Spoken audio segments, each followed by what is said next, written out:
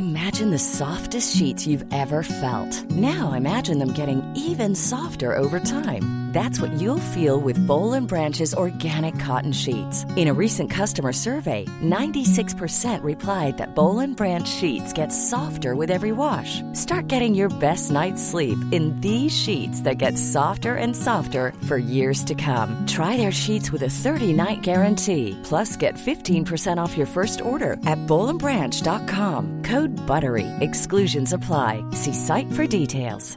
Ryan Reynolds here from Mint Mobile. With the price of just about everything going up during inflation, we thought we'd bring our prices down. So to help us, we brought in a reverse auctioneer, which is apparently a thing. Mint Mobile Unlimited Premium Wireless. How to get 30, 30, bit to get 30, bit to get 20, 20, 20, bit to get 20, 20, bit to get 15, 15, 15, 15, just $15 a month? Sold! Give it a try at mintmobile.com/switch. $45 up front for 3 months plus taxes and fees. Promo rate for new customers for limited time. Unlimited more than 40 gigabytes per month. Slows full terms at mintmobile.com.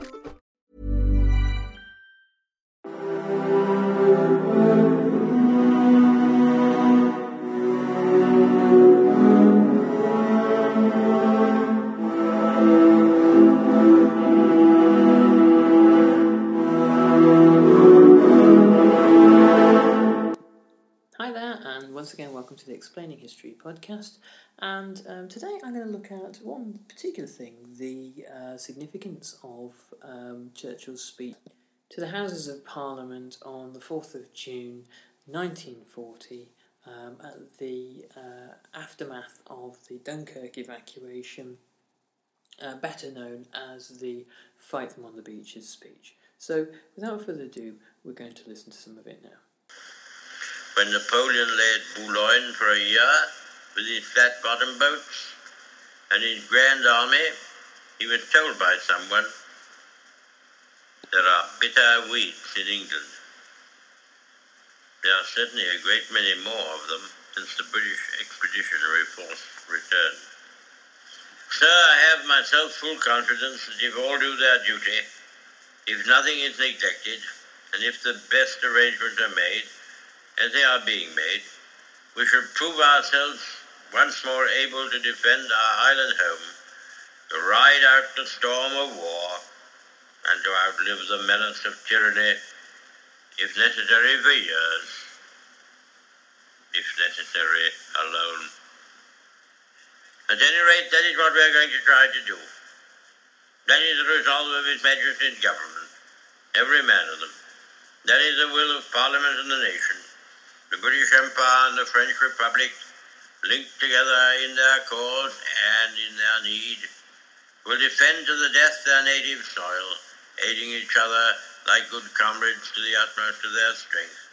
We shall go on to the end. We shall fight in France. We shall fight on the seas and oceans. We shall fight with growing confidence and growing strength in the air. We shall defend our island, whatever the cost may be. We shall fight on the beaches. We shall fight on the landing grounds. We shall fight in the fields and in the streets. We shall fight in the hills. We shall never surrender. And if, which I do not for a moment believe, this island or a large part of it were subjugated and starving, then our empire beyond the seas, armed and guarded by the British fleet, would carry on the struggle until, in God's good time, the new world, with all its power and might, steps forth to the rescue and the liberation of the old. This was one of three speeches. It was the second. The first that Churchill had given was on the 13th of May, the Blood, Toil, Tears and Sweat speech, which was his maiden speech as Prime Minister to the Commons. And then on the 18th of June, following the high point of the Battle of Britain, by no means at this point was the Battle of Britain over, he gave the Finest Hour speech. And these three speeches together were kind of almost a Churchillian manifesto to the Commons, to the nation, and to Britain's allies around the world. So he'd taken over, as we know, if you listen to the previous podcast, on the 10th of May, which was right at the end of the Norway disaster and at the very beginnings of Hitler's attack on Belgium, the Netherlands, Luxembourg, and then France. And the Blood, Toil, Tears and Sweat speech was given obviously within this context. At this point, Churchill didn't really think that the British Expeditionary Force was going to be routed within under a month. He thought that there would probably be an offensive rather like that in 1914, rather like the Schlieffen Plan, that the British Expeditionary Force, the Germans would try to cut off the Channel ports, and the reality is that there are certain similarities between the Schlieffen Plan and the Manstein Plan, in that it relies on encirclement and the quick seizure of Paris. But unfortunately for the British and the French, they are drawn into a trap in Belgium, and by the 28th of Belgium, the King of Belgium has thrown in the towel. He fears a further devastation of his country and what happened in the previous war, and this means that the British on their right flank their eastern flank are in serious trouble. There is that part of their defences has collapsed. This is what initiates really the retreat to Dunkirk. Once the Belgians are capitulate, it becomes clear to the French that the British might then cut and run. Anglo-French trust breaks down to the point that actually you have skirmishes between British and French soldiers. I mean, this is a kind of an outlier event, but it gives us a picture of how things were. Skirmishes between British and French soldiers as they were making for ships to disembark them, not at Dunkirk, but at other disembarkation points. Churchill was fearing the worst by the 28th of May. He made a statement to the Commons that day saying, "Meanwhile, the House should prepare itself for hard and heavy tidings. I have only to add that nothing which may happen in this battle can in any way relieve us of our duty to defend the world cause to which we have vowed ourselves, nor should it destroy our confidence in our power to make our way, as on former occasions in our history, through disaster and through grief, to the ultimate defeat of our enemies." The actual Fight Them on the Beaches speech is, very little of it is rousing sentiment. Much of it is a long-winded and detailed account of Dunkirk that tries to, for example, relieve criticism of the Royal Air Force. Churchill points out that actually the Royal Air Force, contrary to what the troops on the ground were thinking, wasn't doing nothing. It was actually fighting extremely hard to force the Luftwaffe back. The statement on the 4th of June is, as I said, is an account of events that was promised to Parliament, and in the delivery, with many sort of Churchillian flourishes of defiance that were designed to boost morale in Britain, but also send a clear message across the Atlantic that Britain was not caving. The speech actually develops into one of the great pieces of 20th century oratory. Now, the mythmakers of this period of time, British propagandists and the Ministry for Information, strongly suggested that Churchill's speech managed to galvanise the nation, and this has been a kind of a Hollywood standby ever since. It's a delightful myth, but unfortunately it's not really true. Mass observation reports show that morale did not dramatically increase as a result of the speech. The simple fact is that the British Expeditionary Force has been forced out of France without its equipment and has come home in retreat, and it has been a huge humiliation inflicted on Britain, and a great many people were expecting invasion themselves next, an invasion which they saw as really would certainly be the end of Great Britain and the end of the society which they knew and valued. So half the population of Britain thought that Britain would fight on, so 50% of people. And most of them thought, well, this is not really a war fought by or in the interests of ordinary people. This is a war between elite groups, people like Churchill. Churchill himself had a very unpopular 20s and 30s. He was seen as out of step on issues such as the abdication of Edward VIII. He was out of step on issues such as the reintroduction of the gold standard.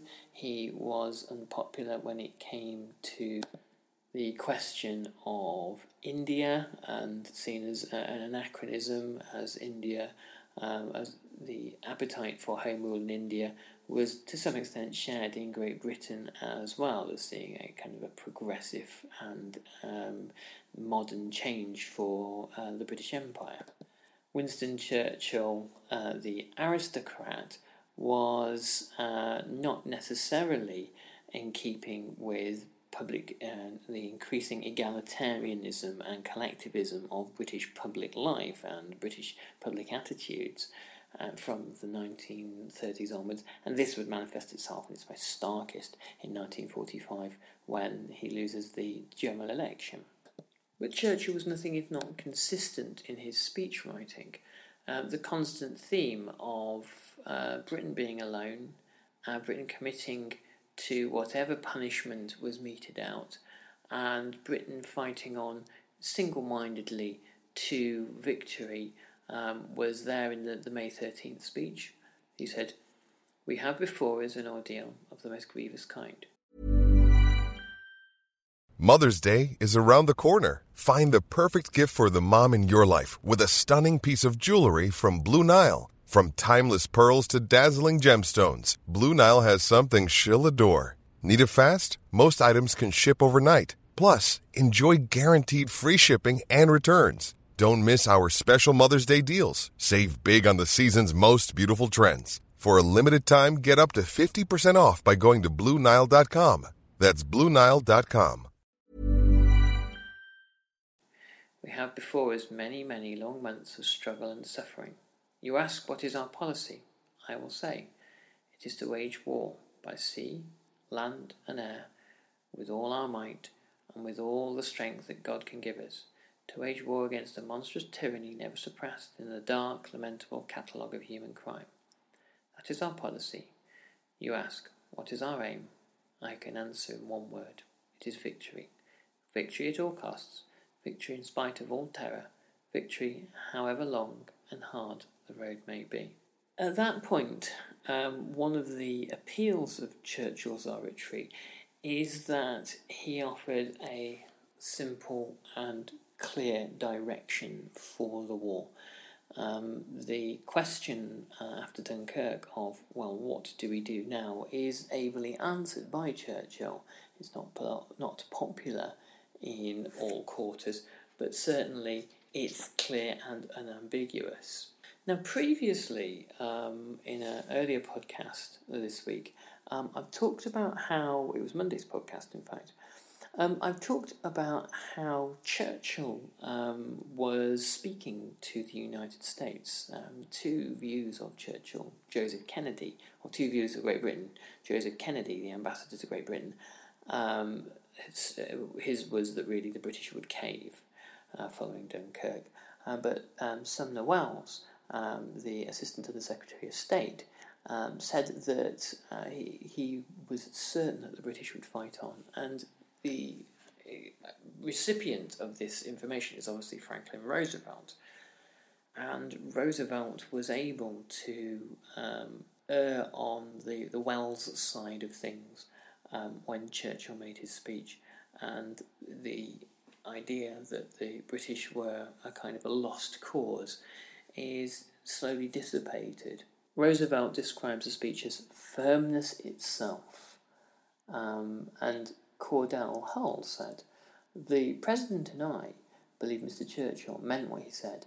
There would be no negotiations between London and Berlin." So this is diplomacy by speech at its most effective, and this is the real flair that Churchill had.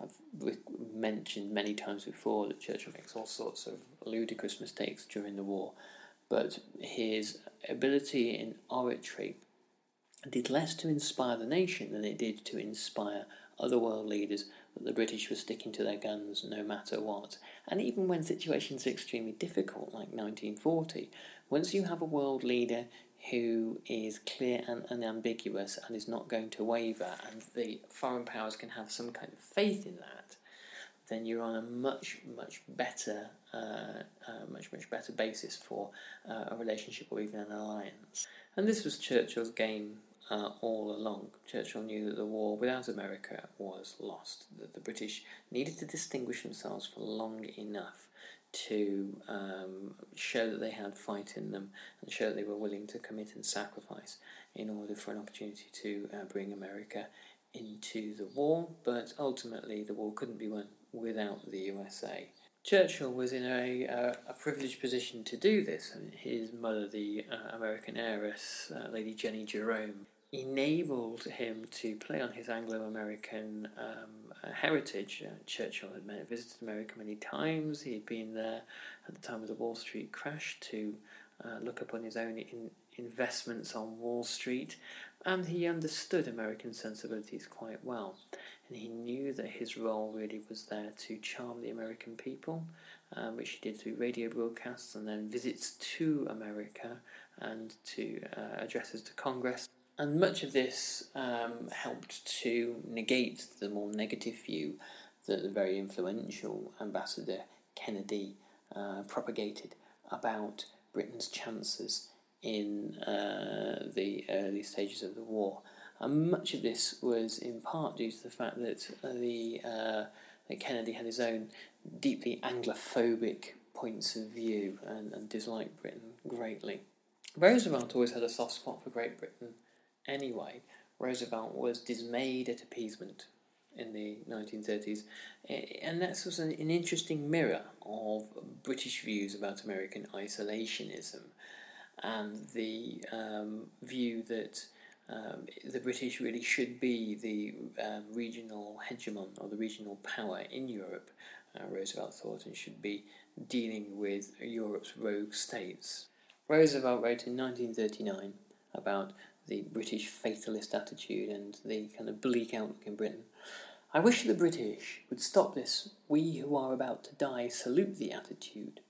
What the British need today is a good stiff grog, inducing not only the desire to save civilization, but the continued belief that they can do it. In such an event, they will have a lot more support from their American cousins." And whilst Roosevelt deeply disliked Kennedy and referred to him as an appeaser, and suspected that Kennedy would quite like a deal between Britain and Nazi Germany, and indeed the USA and Nazi Germany to be struck, the importance of what he had to say could not simply be dismissed. The weakness of Britain's position at the time couldn't be made up by simply martial spirit alone. On May the 28th, 1940, Lord Halifax decided that it was probably best to impress upon Churchill the importance of taking up Mussolini's offer to mediate between Hitler and the British government.